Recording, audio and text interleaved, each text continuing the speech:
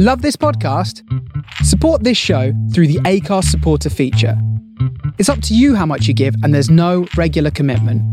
Just hit the link in the show description to support now.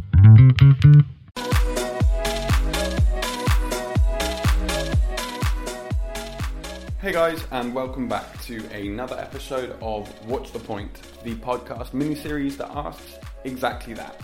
I'm Harry Davis, and this week I sat down across the airwaves in quarantine with Juanma, who is a lovely man who I used to make videos with back at Playground Magazine. He just released his new track with Vonzo Band, which is Vonzo for all you English listeners. It's a great track, so go out and listen to it. I'll share the link in the necessary places. He talked to me about how he grew up with a very Christian background, and then the journey he took away from Christianity and the path he made for himself. It was such a nice conversation, and I'm so grateful for him letting us in. I hope you enjoy it as much as I did. This conversation happened before the murder of George Floyd and the wave of support we've seen across the world for Black Lives Matter. And although we obviously don't speak about it, what Juanma has to say actually connects quite well with how we think about ourselves in our society and how best we can adjust ourselves to appropriately give, especially as white men, me and him both are, and how we can best fit ourselves in to make a better world and support and be the best ally we can to the world around us. So I really hope you enjoy it, and I was super excited to do it.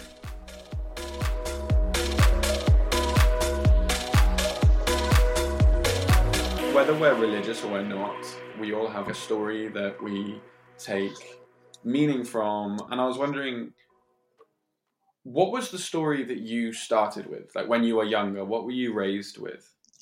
When I was small, I was very religious. Like I really believed in God, and I talked to him in my head and to the Virgin Mary and everyone involved. And I went to church every Sunday. In fact, my parents tell me to go to a group of, it's more of like a cult here in Spain. It's called Opus Dei. I went there to play football, and it was kind of shady and shitty, but it was all a religious group. So I was very involved in religion from early age. What, was the football shady, or are you just talking about the organization? No, the organization. The football was pretty fun actually. But after the football, they gave you lectures, and football was just the excuse. And what did that leave you with? With a lot of anger and hate towards that kind of extremism from religious people. I left that kind of abruptly because I didn't want to get involved in that. So the first thing is hate and rage, because we are men and we are not allowed to to speak other language than rage. And you say it was very abrupt, your change. Yeah. Why was it so sudden? Like what changed? What made you suddenly go, no? There was a lot of hypocrisy. There's always like, you cannot do that, but also if I do it, it's okay. And you start seeing the cracks, like everyone is supposed to be at a high standard and such a high level of humanity, of purity, and then you see everyone is the same as everyone, not better because you think that your God is whatever. These little cracks in the creed and in the religious view. I think it depends, however you are raised, or if you are raised in the religion or not. But I think if you go to an extreme, when you leave, you go to the other extreme. The middle point, you have to find it maybe later in life. What was that other extreme? Like, what was that journey? Rage, embarrassment, anger. How do you say it? Like cut ties with your family. And do you still have a relationship with your family now? Yeah. I go along well with them, except when they start to talk or I start to talk about certain themes or political views, but at the end we're a family, and you have to deal with these kind of things. What did your and if you don't feel comfortable with any question, of course, just say it's totally chill. But I was gonna say, what did your I don't know if I'm being too open for this. Maybe it's a no, little intense. it's totally cool. That's the whole point. Because I mean, it's hard to talk about looking for purpose without getting intense. Yeah, no, and I want to get intense when I talk about this because it's how I felt all my life. So I'm not going to deny myself of this intensity or these rates. If it's directed towards some place nice or safe, I think it's fine. What did that rage look like? You described it in adjectives. Can you tell me like a moment where that came out, a memory? I remember that I didn't speak much. For example, at family gatherings or family meetings or in dinner also. I try to keep separately my school life and my family life. It's rage, but I have discovered that it covers other feelings like shame or sadness. I mean, you are living in the same house as the people you are angry. So not speaking was like my way out. Your philosophy of meaning, what influenced it, and where did you find the space to express it? I did not find my purpose in religion, and that was clear. But I think that all religions kind of express love as their main goal. The love that they preach about is real. I think that love is real, and that it can give you purpose in life. Take care of the people you love, the people who are close to you. Feel love for yourself, which is also very important. I think that this love that they preach about, which is holy and whatever, I think somehow I got there, but in another ways. Do you think that your upbringing, while it's left you angry and betrayed, do you think your understanding of love has something that has come from that same upbringing? I don't know. Maybe I will understand it later in life, because I mean I'm still discovering myself, working on myself. The thing that I like about this is that it's not over. Like I have still to discover many things from my childhood and my upbringing. So I don't know. Maybe I will find it later in life that the love that they preach about is real. Maybe they meant it. So I'm not going to say no, but I guess I have to wait. Or I hope I have to wait. How did you then, or how have you, or how are you working out what is important? Beyond just love, how have you worked out and what is guiding you? The reason I ask these questions is because I don't know the answer for me. This whole podcast is just an excuse to find out what other people are doing. The first one is to love yourself. I mean, I don't want to sound like like a preacher, like a marketing sales person, but you have to love yourself. You have to find who really are you and who wants to do what you have in your mind. I mean, is it really you? Is it your family? Is it your friends? Is it society? I don't know. You have to find what really fits you, because that's the first key and the first step to then start loving the rest of the people. How or what do you love about yourself? Nice question. What do I love about myself? Or how do you love yourself? I think that I allow myself to recognize my mistakes and what led me to them, and allow me to recognize that I live always in constant, how do you say it in English? In constant contradiction. Yeah, contradiction. That I have not always have the tools to get care of myself because I didn't know them. You cannot always be emotionally responsible for what you are doing, because there are things that you cannot control, and you have to accept that, and but also accept that consequences. Yeah, totally. So what do you love about yourself?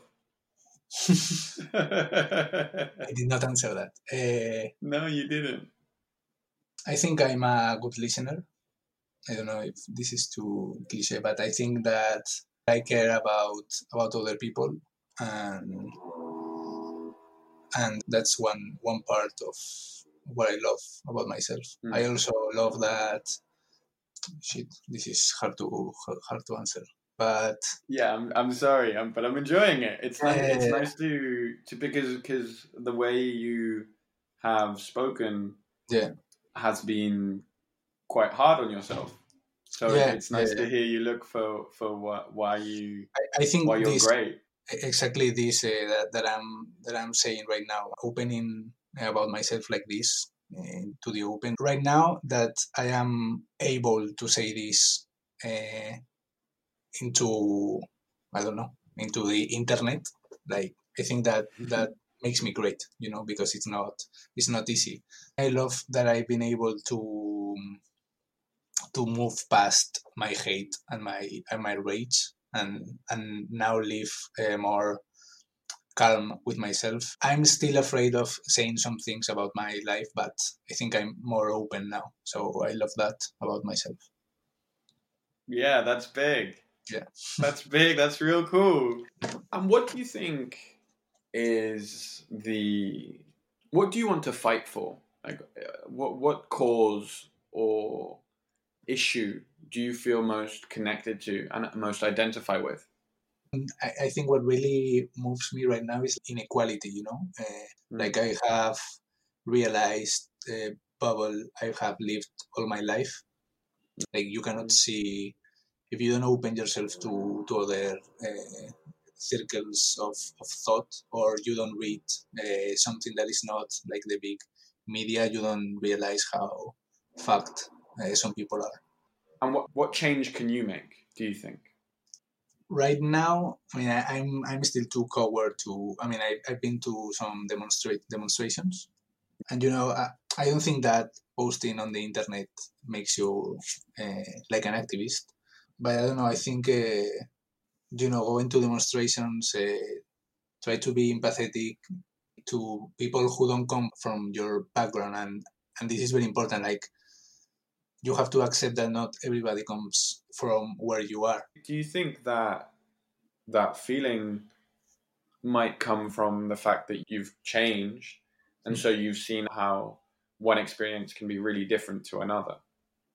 Yeah, when they burst your bubble, like you see everything with different eyes, and you cannot unsee what you have seen. I mean, I still have a lot to learn, so everyone has his or her experience, but I think it's very important to open your eyes to others' experiences. Yeah, for sure. And do you remember a time, especially as conversations of privilege have happened more? I remember a few different moments where I realized, like, holy shit, like this person's life, I don't know, maybe it happened with you with Christianity, or maybe it happened with, obviously, new feminism was something that we learned about when we were much older. With feminism all the time, because every time I talk to my girlfriend, like, she may explain to me a problem, and I react like, what are you worrying about? Like, to me this is nothing, and then I see, like, oh shit, like, you have been raised to be anything other than this, so that's why it's worrying you. So things like work, success, insecurities, I see that I have been led into a more easier path, even in my own house with my sister. I mean, every day you see this kind of inequality, even on Twitter. You see when one female journalist tweets something, the hate that she receives is way bigger than anyone than any man could receive. I look at climate change, coronavirus, Donald Trump, Brexit, Vox, and I freeze.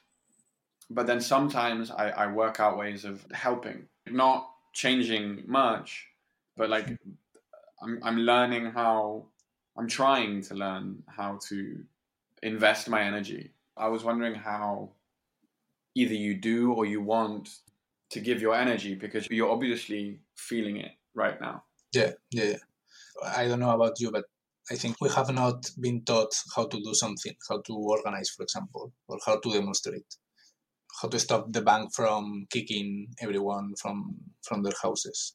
There are a lot of communities and there are a lot of people who unionize and try to bring this change to the table. And maybe we have not been introduced to that kind of circles, and maybe that might be scary, that, oh, how do I fit here? Like, okay, I don't know how to enter here, but I want to, but maybe it's scary, maybe I don't fit, I don't know. But you have to accept that and try to help in however you are feeling comfortable, because the moment you start is going to start accelerating. So, for example, if you see on Twitter that there's going to be an eviction, try to go. Or if you can, I don't know, donate money seems like easy, because you have to only press a button. But I think that really helps. So, also, what you're doing with your podcast, raising awareness, is also important.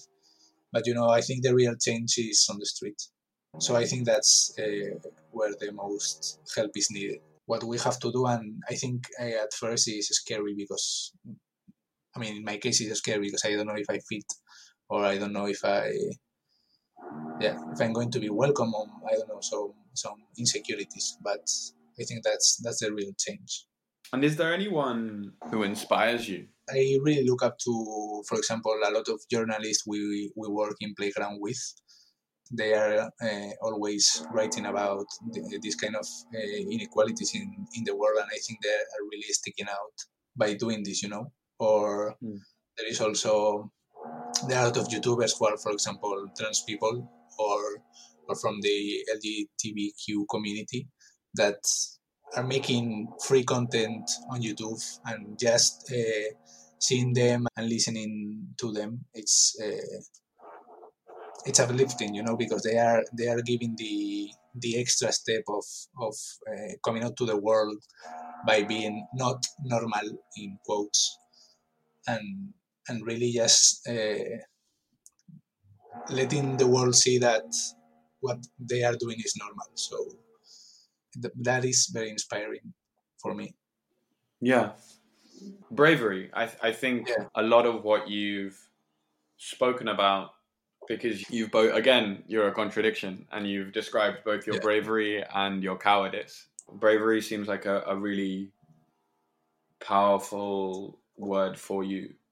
yeah. It's like I always root for people who are this brave, because maybe that's what I like. I lack this bravery, this coming out to the world and say, hey, I'm this. It might disturb anyone, but they do it because it has to be shown.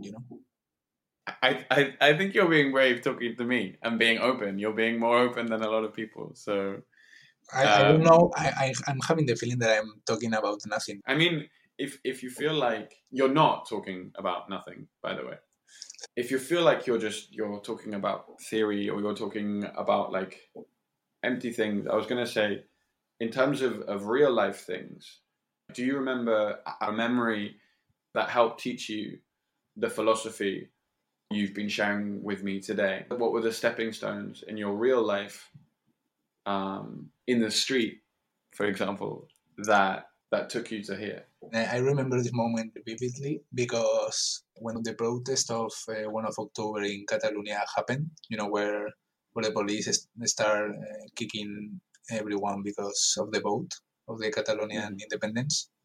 I remember that I was very shocked and kind of horrorized, but like I didn't say nothing.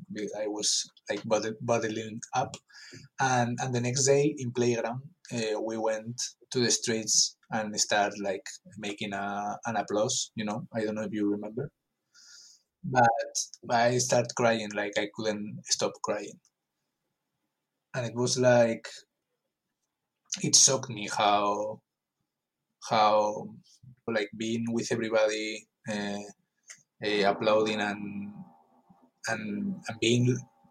I felt like we could all stand on everyone's shoulder, and cry.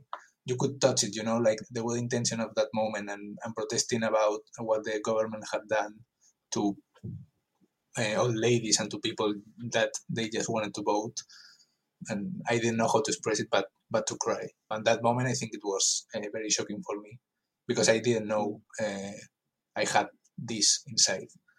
I have that moment like very vividly in my brain, and I think it changed me. I don't know if this was like a crossing roads moment, but I think it really changed me. Like everybody getting together. Yeah, I don't know how to explain it, but I felt it like very hard. You're explaining it perfectly. That feeling of suddenly realizing you have, or even it is good to cry. Yeah. That is part of bravery, not weakness. I mean, I'm still learning to cry in open, because I know that bottling up emotion is really, really bad, and you have to let it out. But I still struggle with this, although I know it. But it's something that, yeah, I'm still working on. Like, it's worth remembering that working on it is amazing. My next question kind of leads a little bit from that, because that moment was partly a mixture of pain, what brought you pain, but also what brought you joy. Yeah. And I wanted to ask, what makes you happy? What brings you joy? Can you tell me of another time that you felt joy? I enjoy when people share feelings with me, and I think it makes me happy, because it's like it creates like a sense of belonging or sense of community. When they reach me for just to listen or just to tell me anything, I mean, it makes me feel connected. So I mean, you can be a total stranger, or I don't know, you can be my best friend, or you can be my girlfriend, or whatever. When you talk to someone and you feel they are being sincere, and they are sharing things with you, I think that is a very beautiful moment for me. I mean, it makes me happy. I know exactly what you mean. I mean that's another reason why I am doing these interviews. Yeah.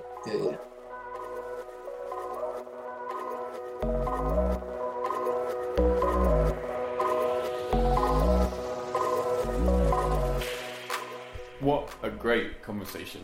I really can't insist on how much I enjoyed it. And I told you he had something to say about how we fit in, and I hope that he gives you a little something to think about. Obviously, we're not the central voices in this fight, but really exciting to hear from someone who also deeply wants to connect with how best they can contribute.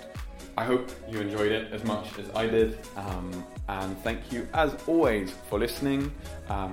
I'll be coming back in a fortnight with a conversation with the wonderful Victoria Karam, who is a trans model, superstar, beauty queen, porn producer, super activist, and utter badass. And I'm so excited to share her story with you as she shared it with me. So tune in a fortnight and listen to her wonderful tales. And until then, stay safe, look after each other. Hope wherever you are, the quarantine or coronavirus or whatever it is isn't treating you too bad. Go check out Juanma's new track with Vonzo Band. That's Vonzo, so Vonzo Band. It's an absolute banger. And you can also check out Juanma personally on his Instagram at FGTUATEN. He's a lovely dude, always producing wonderful things, and as you heard, has got something interesting to say. So thank you so much, and see you for the next episode. Stay safe, look after each other. Let me know what you think. I'm on a new microphone with a fancy new head, and I'm trying this new candid style, which I'm trying not to over edit, so you can get to know the real Harry. So let me know what you think, and every little bit of support, commentary, criticism is always gratefully received. Thanks guys, take care.